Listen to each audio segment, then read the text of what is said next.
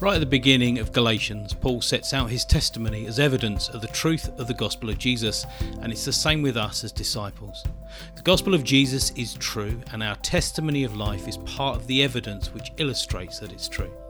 As Jesus says in Matthew 6, "By their fruit you will recognise them." In this Playmakers podcast series, we talk about the message of Galatians with real people and think about how this gospel of Jesus has transformed, underpinned and built the lives of men and women of God.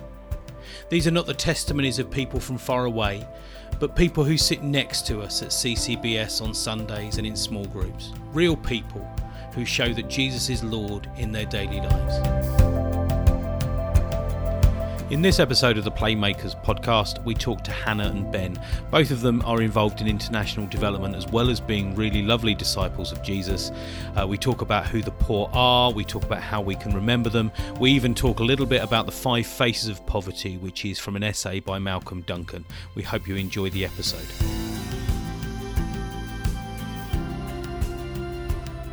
Hello and welcome to Playmakers Galatians podcast. I am your host Matt and I'm joined in the studio by my co-host Nigel. Hello Nigel. Hello Matt, how are you? I'm very well, thank you. And we've got 2 new guests with us in the studio today. We've got Hannah and we've got Ben. Guys, do you want to introduce yourselves?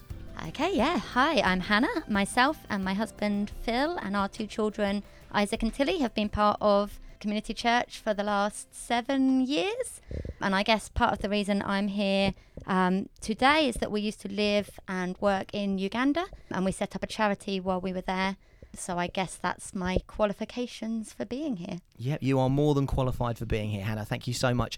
And Ben, tell us a bit about you. Hi Matt, so I'm Ben, I'm married to Rachel, we've got Zoe and Hannah, our daughters. We've been part of Community Church since 2015. And I currently work for the Red Cross, so I've been involved in the humanitarian sector for the last 20 or so years. Fantastic. So you 2 are very, very qualified. It's lovely to have you here, Ben.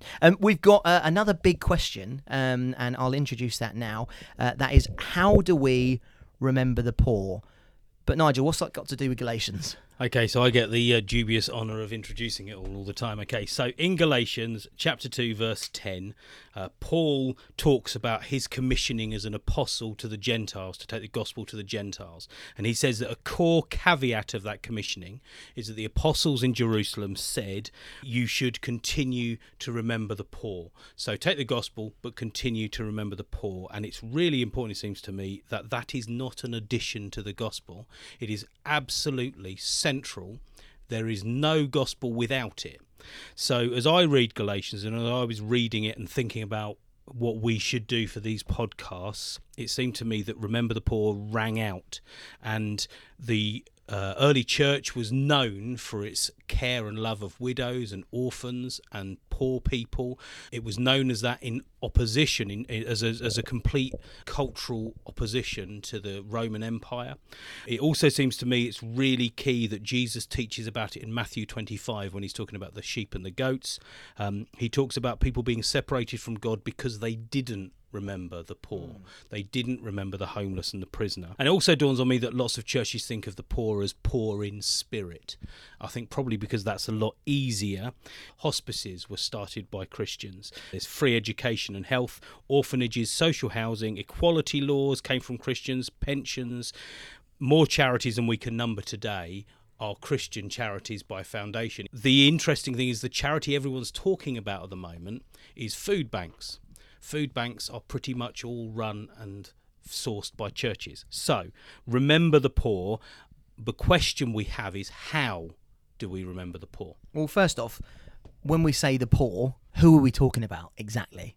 What do you think? Yeah, Matt, I think that's a really, really important first question, actually, because there are so many dimensions to poverty. And sometimes the word, even the poor, sounds quite condescending. There's this sort of sense of you are poor.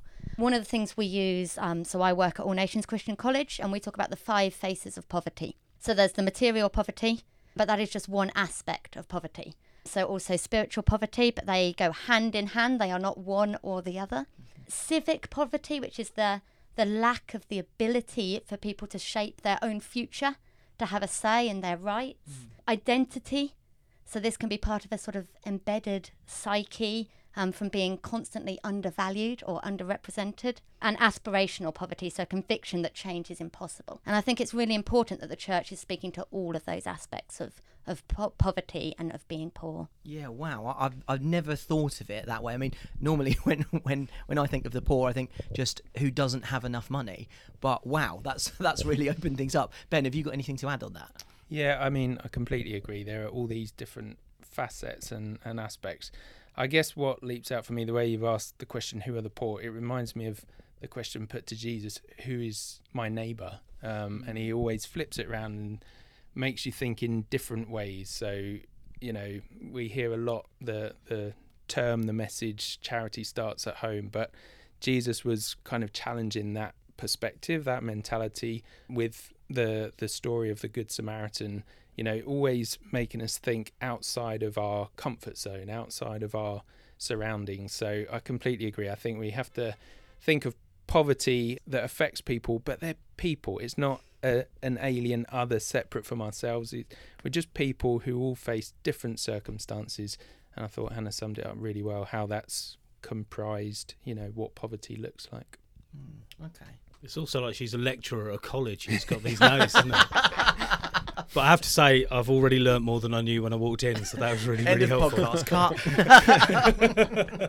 cut. Okay, fine. And so, again, you've mentioned these 5 facets, Hannah.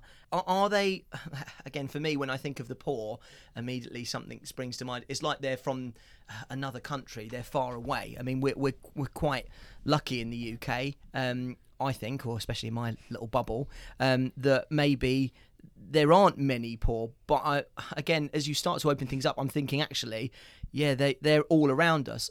But again, from your experience, is poverty far away from us, or could it be next door?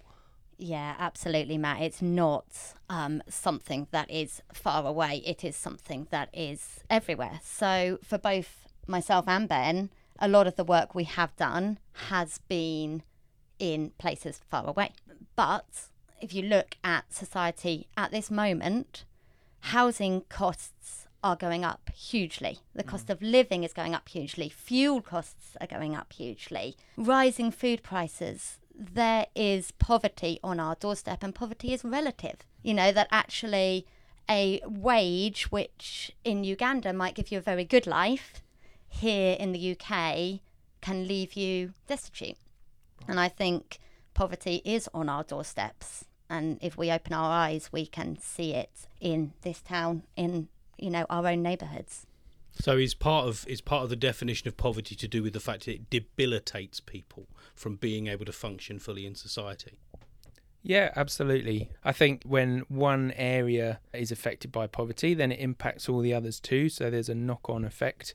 Yeah, I guess there are different ways of framing it though. So we naturally jump to financial and social situation and so on. But I've met people overseas in really poor communities, but their generosity and their hospitality, they're rich in so many ways more than we are. Even though we have resources and finances and so on, they have a richness that I haven't seen so frequently here. Can you give an example of that?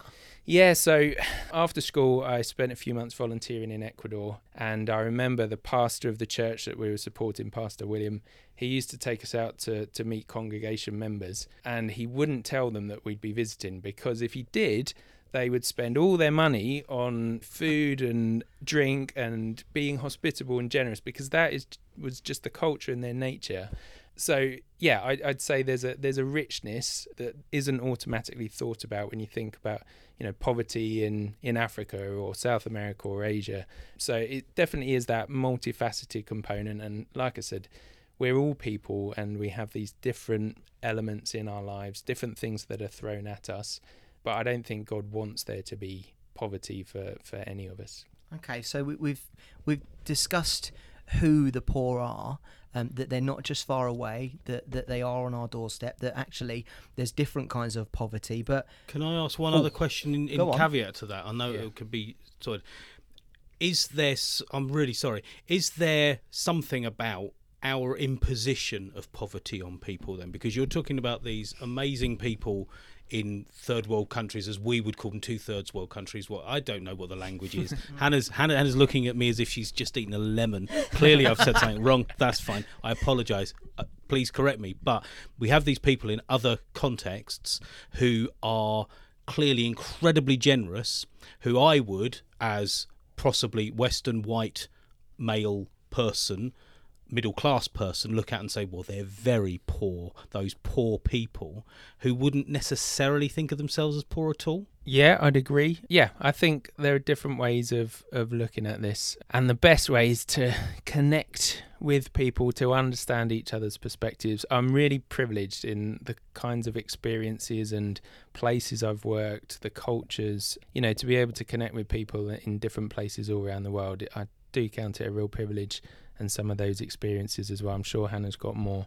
But yeah, absolutely. I think we easily judge, what situation somebody else is in. And as Hannah was saying, if it's different from our own situation, it's difficult to understand and connect. But that's why our jobs are important, to try and break down these barriers and help people understand what is the situation of others.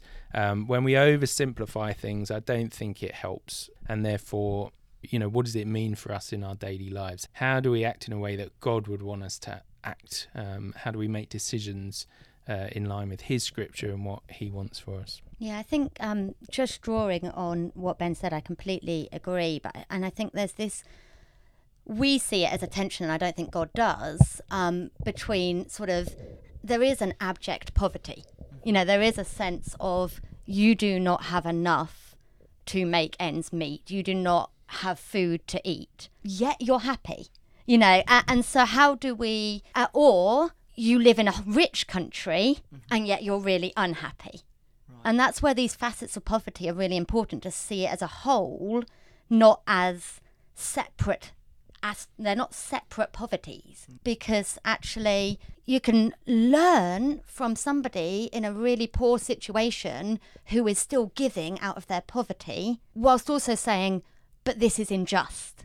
And actually, how can we walk alongside you? How can we help you? Yeah, I mean, as you were saying that, Hannah, I was just thinking of the story in the gospel where Jesus points out the widow who gives like her last 2 pennies to the church. She gives it away. She has nothing, and yet she's giving away. She's being generous out of that. And then he also, in contrast, looks at the Pharisee announcing how great they are, and virtue signalling, I think would probably be what it's called. I'm amazed that Jesus sees the generosity of others and he praises it. He knows people's hearts.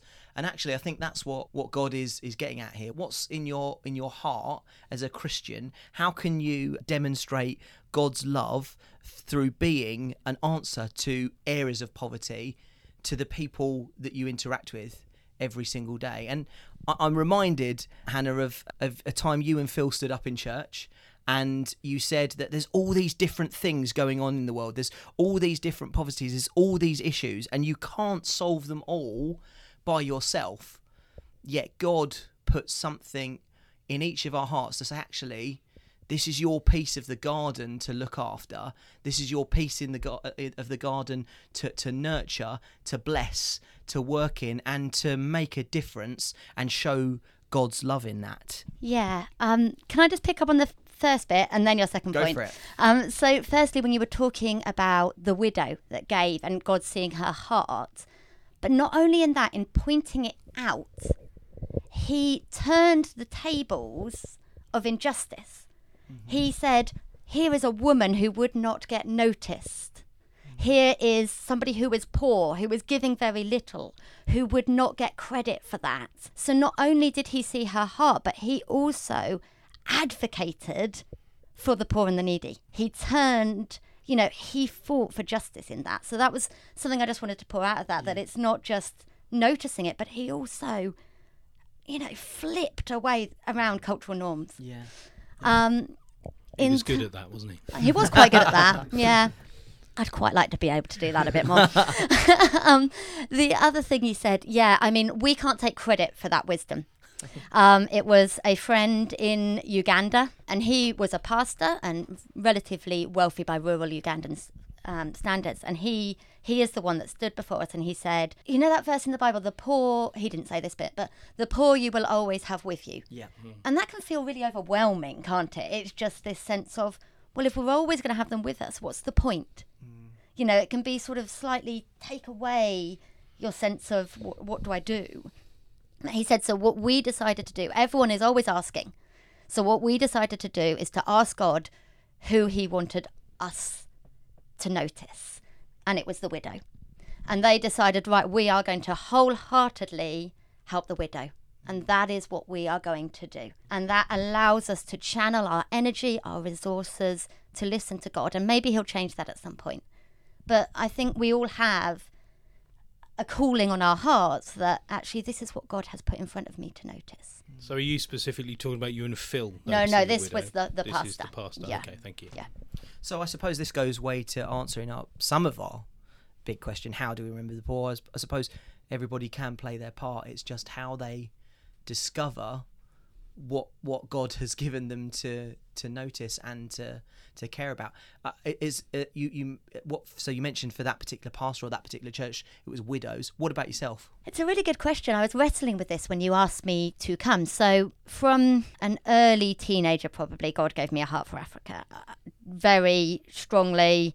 You know, if you'd have asked me what my dreams of what I was going to be, it would not have involved marriage and children and any of that rubbish.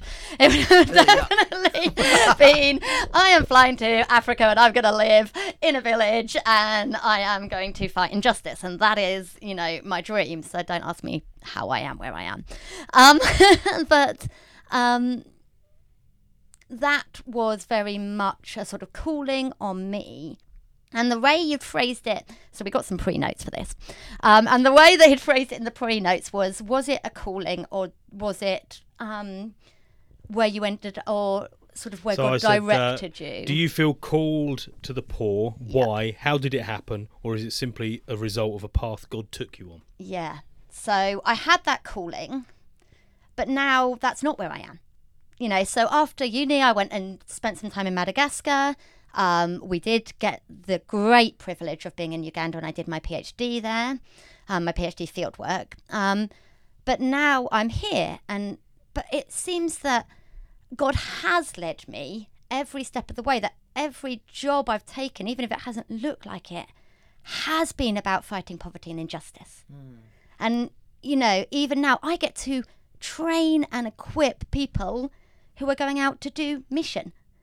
And part of mission is fighting injustice. So I feel like God has, so it's been a bit of both. It's been a little bit of a calling and a little bit of this is where I am, and this is where God has been putting puzzle pieces together. Don't know about you, Ben. So I think for me, it was probably that trip to Ecuador where I was volunteering for a few months. It just made me realise what was out in the world. I loved being overseas, experiencing different cultures and things, but also how could I put my practice into action? Like, how could I live out my faith? So it was a really formative experience. And then I went to university and I actually got involved in the homeless outreach activities that they had going on there. So meeting with big issue sellers and guys who were selling the Star. So I felt that was a practical way I could live out my faith in Sheffield. And also I started looking at jobs I might want to do after leaving university. And I landed on an organisation called Tear Fund. And so I started, temping with Tear Fund during holidays, and quickly realised it was the disaster management team where I really wanted to be working. That was the bit that really piqued my interest. And I was fortunate enough to get a job in the disaster management team. And then I went to work in Sudan in 2003, and then Pakistan after the earthquake in 2005. And, just built up experience. And then in 2012 I started working with the Red Cross. So I guess in terms of the question, again, a bit of both. There's part of me that feels this is where my skills and my gifts are best used, and so part of that is kind of calling, but also decisions that you make along the way, opportunities come up, different jobs and so on. It's surely a mixture of everything. funny story for us is when we went out to Uganda, we absolutely vowed we are not going to set up a charity. Like, every Christian goes out to Uganda and they set up a charity, and we were not going to do this. And then where we were, it was in the east of Uganda and very, very remote, so an hour to the nearest tarmac road. And it was known for witchcraft. The charities just stopped. At the border of the district we were in, the signs for all the charities, they just stopped. There was nothing in our district. And we were just talking to people, and they had all these, talking about aspirational poverty. They did not have aspirational poverty. There was this, there is this hope. There's these things we want to do. But there's all these hurdles in our way. And we just thought, actually, we can do something about that. So I think God was having a nice little laugh at us there. We are not setting up a charity. And then, of course, what do we end up doing? So what does your charity do? So it's called A Little Bit of Hope. And the idea is to overcome those hurdles that stop people from reaching their full potential. So school feeding programs, sanitary towels in schools, reusable sanitary towels, apprenticeships, education, sanitation, sort of those sorts of projects. But a little bit of hope. It's actually, you've got all these things and you just need a little bit of support. And that was kind of the founding principle of it. And it's changed and morphed a lot over the last 11 years. But still, sort of, that is the aim, that is the idea. My question really is, for you guys who are clearly called by God, equipped by God, put in positions by God to support the poor, to raise awareness, to do these things that make a real difference. How do you cope with people like me who are not driven by that? I'm driven by worship on a Sunday morning and all the ordinary stuff that as Western Christians it's really quite comfortable to do.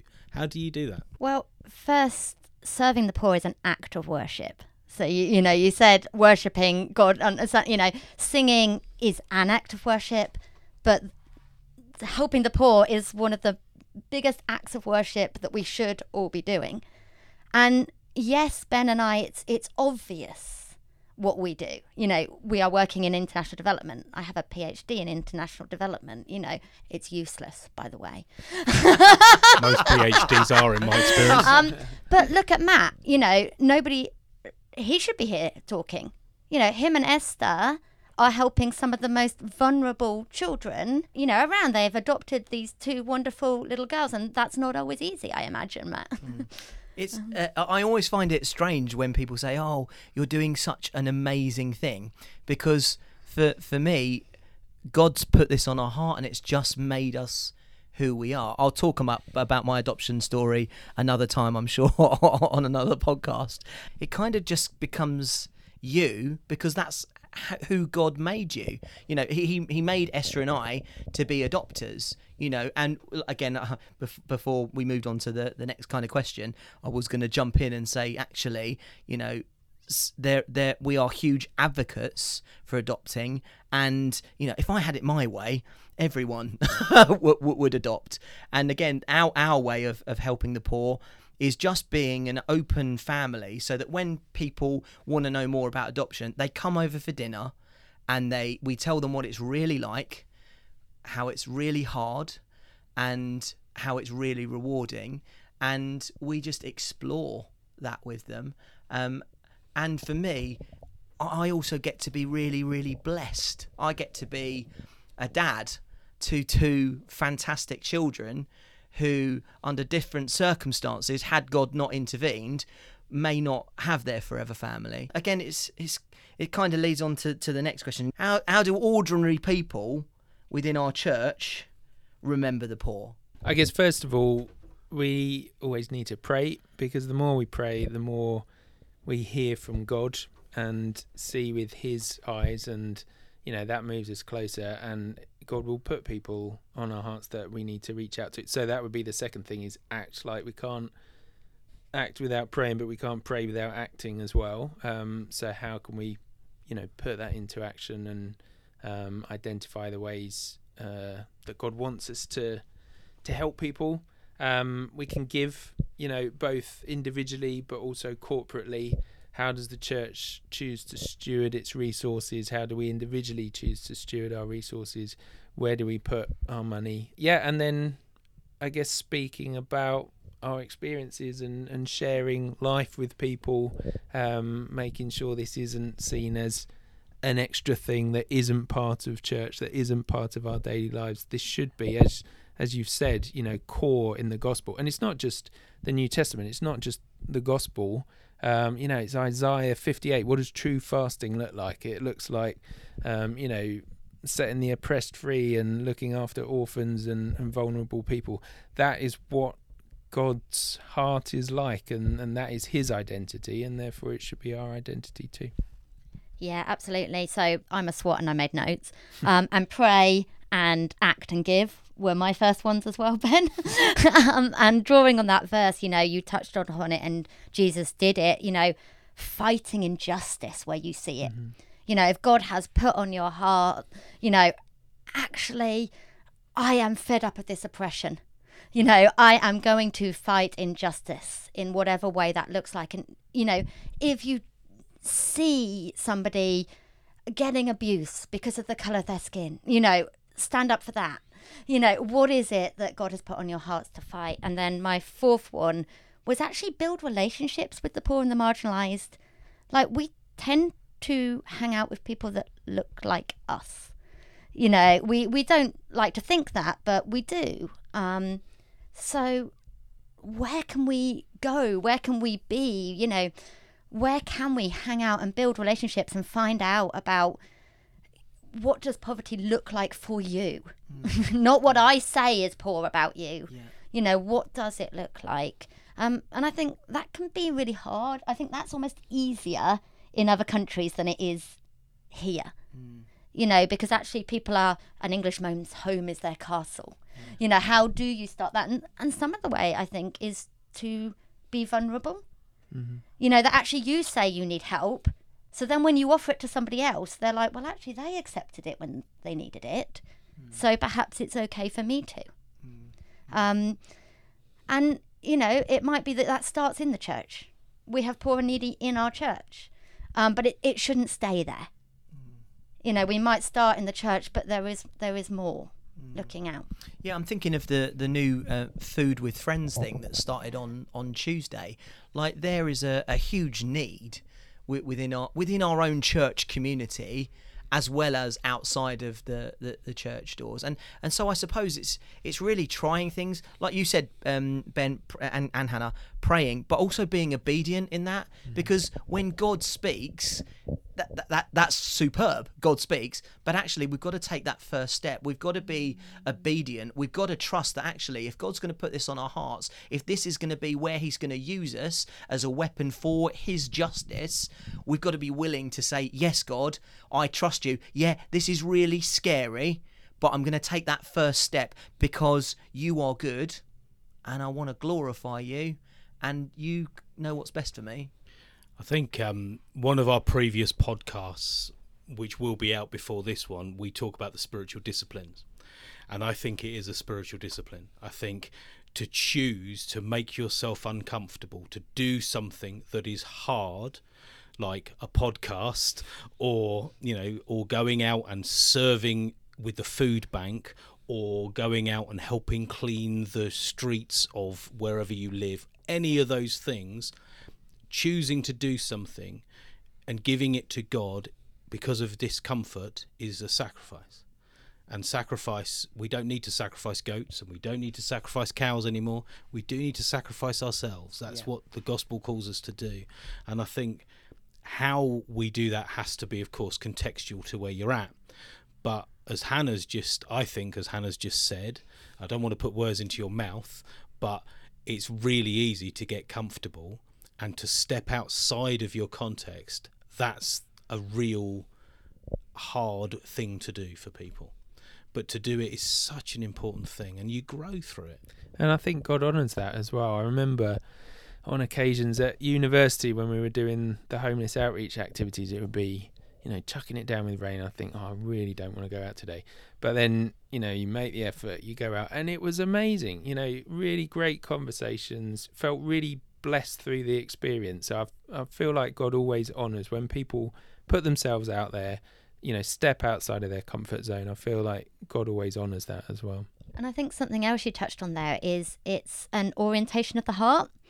So anyone can give. Actually, we can say, well, I've done my civic duty. I've given some money to charity. We're actually trying to teach Isaac about giving, our 8-year-old at the moment. We're trying to sort of teach him. And he gave £4 of his birthday money to 2 different charities. But I think it was very much I'm doing this because mummy and daddy want me to at the moment, So we're still working on the orientation of the heart. But I do think, what I said earlier about this being an act of worship, and that we give for a reason. We go out of our comfort zone for a reason, because that is what God has called us to do. So I think that also goes back to the prayer as one of the first things for God to say, just to say, God, just open my eyes. What do you want me to see? Yeah, there's, I know there is stuff all around me, but who do you want me to notice? How and what do you want me to do? And I think that's really significant. The sort of orientation of the heart is really significant, because otherwise it becomes a burden and it becomes a chore and it doesn't become life-giving. So it is this framing it as an act of worship as well. One practical thing I find quite helpful, and I don't do this really regularly, and I know there's a spiritual aspect to it as well, but fasting, as well as the spiritual component, practically, like just having that pang of hunger and recognizing that actually around the world at this moment in time there are millions of people who feel hungry and can't just pick up something. I find that stimulates prayer. That helps focus my mind when I do want to pray. How do you cope with that sense of there's so much to do? I guess from my perspective, coming back to Hannah's point earlier, what's the thing that you've been asked to do? We can't try and tackle everything. We can't solve everything. But what has God put in front of you for any, amount of time, and doing the best that you can with what is in front of you? It's, it does feel overwhelming. I've arrived in various disaster contexts, soon after an earthquake or a typhoon or floods or something, and it feels overwhelming, but you have to start somewhere. What is the situation? What are the priorities? And you start tackling number one and gradually work through, and things settle down and take shape. But you can never tackle everything at the same time. So what has God put in front of you, and take it from there, I'd say. Yeah, I find that a very hard question. I'm a very deep feeler, so I am very prone to being quite overwhelmed by the pain of others, and that's possibly what's led me this direction, but also something that could lead me to not cope with this direction very well. And yeah, it does go back to that, what has God called me to do? And a recognition of your small part in a much larger body of Christ. That actually you're not expected. One brick is not a whole house. Yeah. You are one brick. And so there's trusting that you are in a community where other people are doing their part. Yeah. That actually, Matt and my husband Phil have both worked around orphans and vulnerable children. Matt has adopted, Phil advocated. Actually, we're probably not in a position where it would be a good idea for us to be adopters at the moment. But you guys were. But we could advocate, and we could be passionate about, and we can we can encourage the church to support those who are. I think we could talk in platitudes about leaning on God and it's all okay, we do it in his strength. But actually there is a real sense of security of being part of the body of Christ and knowing that you are not the whole body. And again, that sort of touches on the not being the white saviour complex or the just the God complex in general, that I need to solve poverty. It's like, no, I need to fight injustice where I see it and where I have been called to. I haven't done this on other podcasts, but I'm going to do it now for everybody listening. I'm just going to quickly pray that God would open our eyes and our hearts to where he would have us fight injustice and alleviate poverty within our own spaces. So yeah, God, would you come even right now? Holy Spirit, would you be placing people and situations and places on our hearts where you would have us step in where we can, give what we can when we can. And I pray that we would trust you to see these situations change, to see people realize just how good you are through the changes in their lives that you make through using us. Would you do that in Jesus' name, I pray. Amen. Amen. I don't want to stop the conversation because this is really interesting, and I don't feel like we've plumbed the depths of what there is out there. One of the things that's really playing on my mind at the moment is this concept of discipline and choice. I know through experience and through lots of people I know too, that you can feel so overwhelmed you procrastinate and you don't do anything at all. That's the same discipline of choice as seeing the thing that you do know God wants you to do and going after that. Is you have to choose to do something. You can't do nothing. And I'm just really aware of how blessed we are.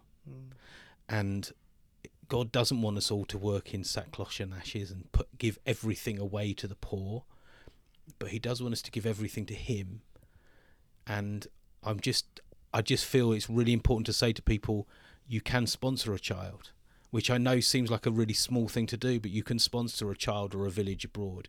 You can pray for people. You can find things. So often, Edward Buria, recently we just had a giving time in the church for Edward Buria and the charity he runs and the stuff he does in Kenya.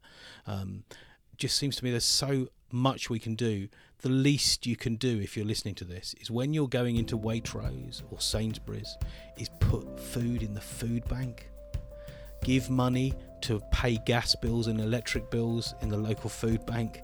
I just feel really strongly we have to do something, because I don't think it's a negotiable thing. This passage says really clearly the gospel includes the poor. Guys, thank you so much for joining us. We've really appreciated your time and your wisdom. Thank you so much. And again, we just want to thank you and everybody who's listening to this podcast.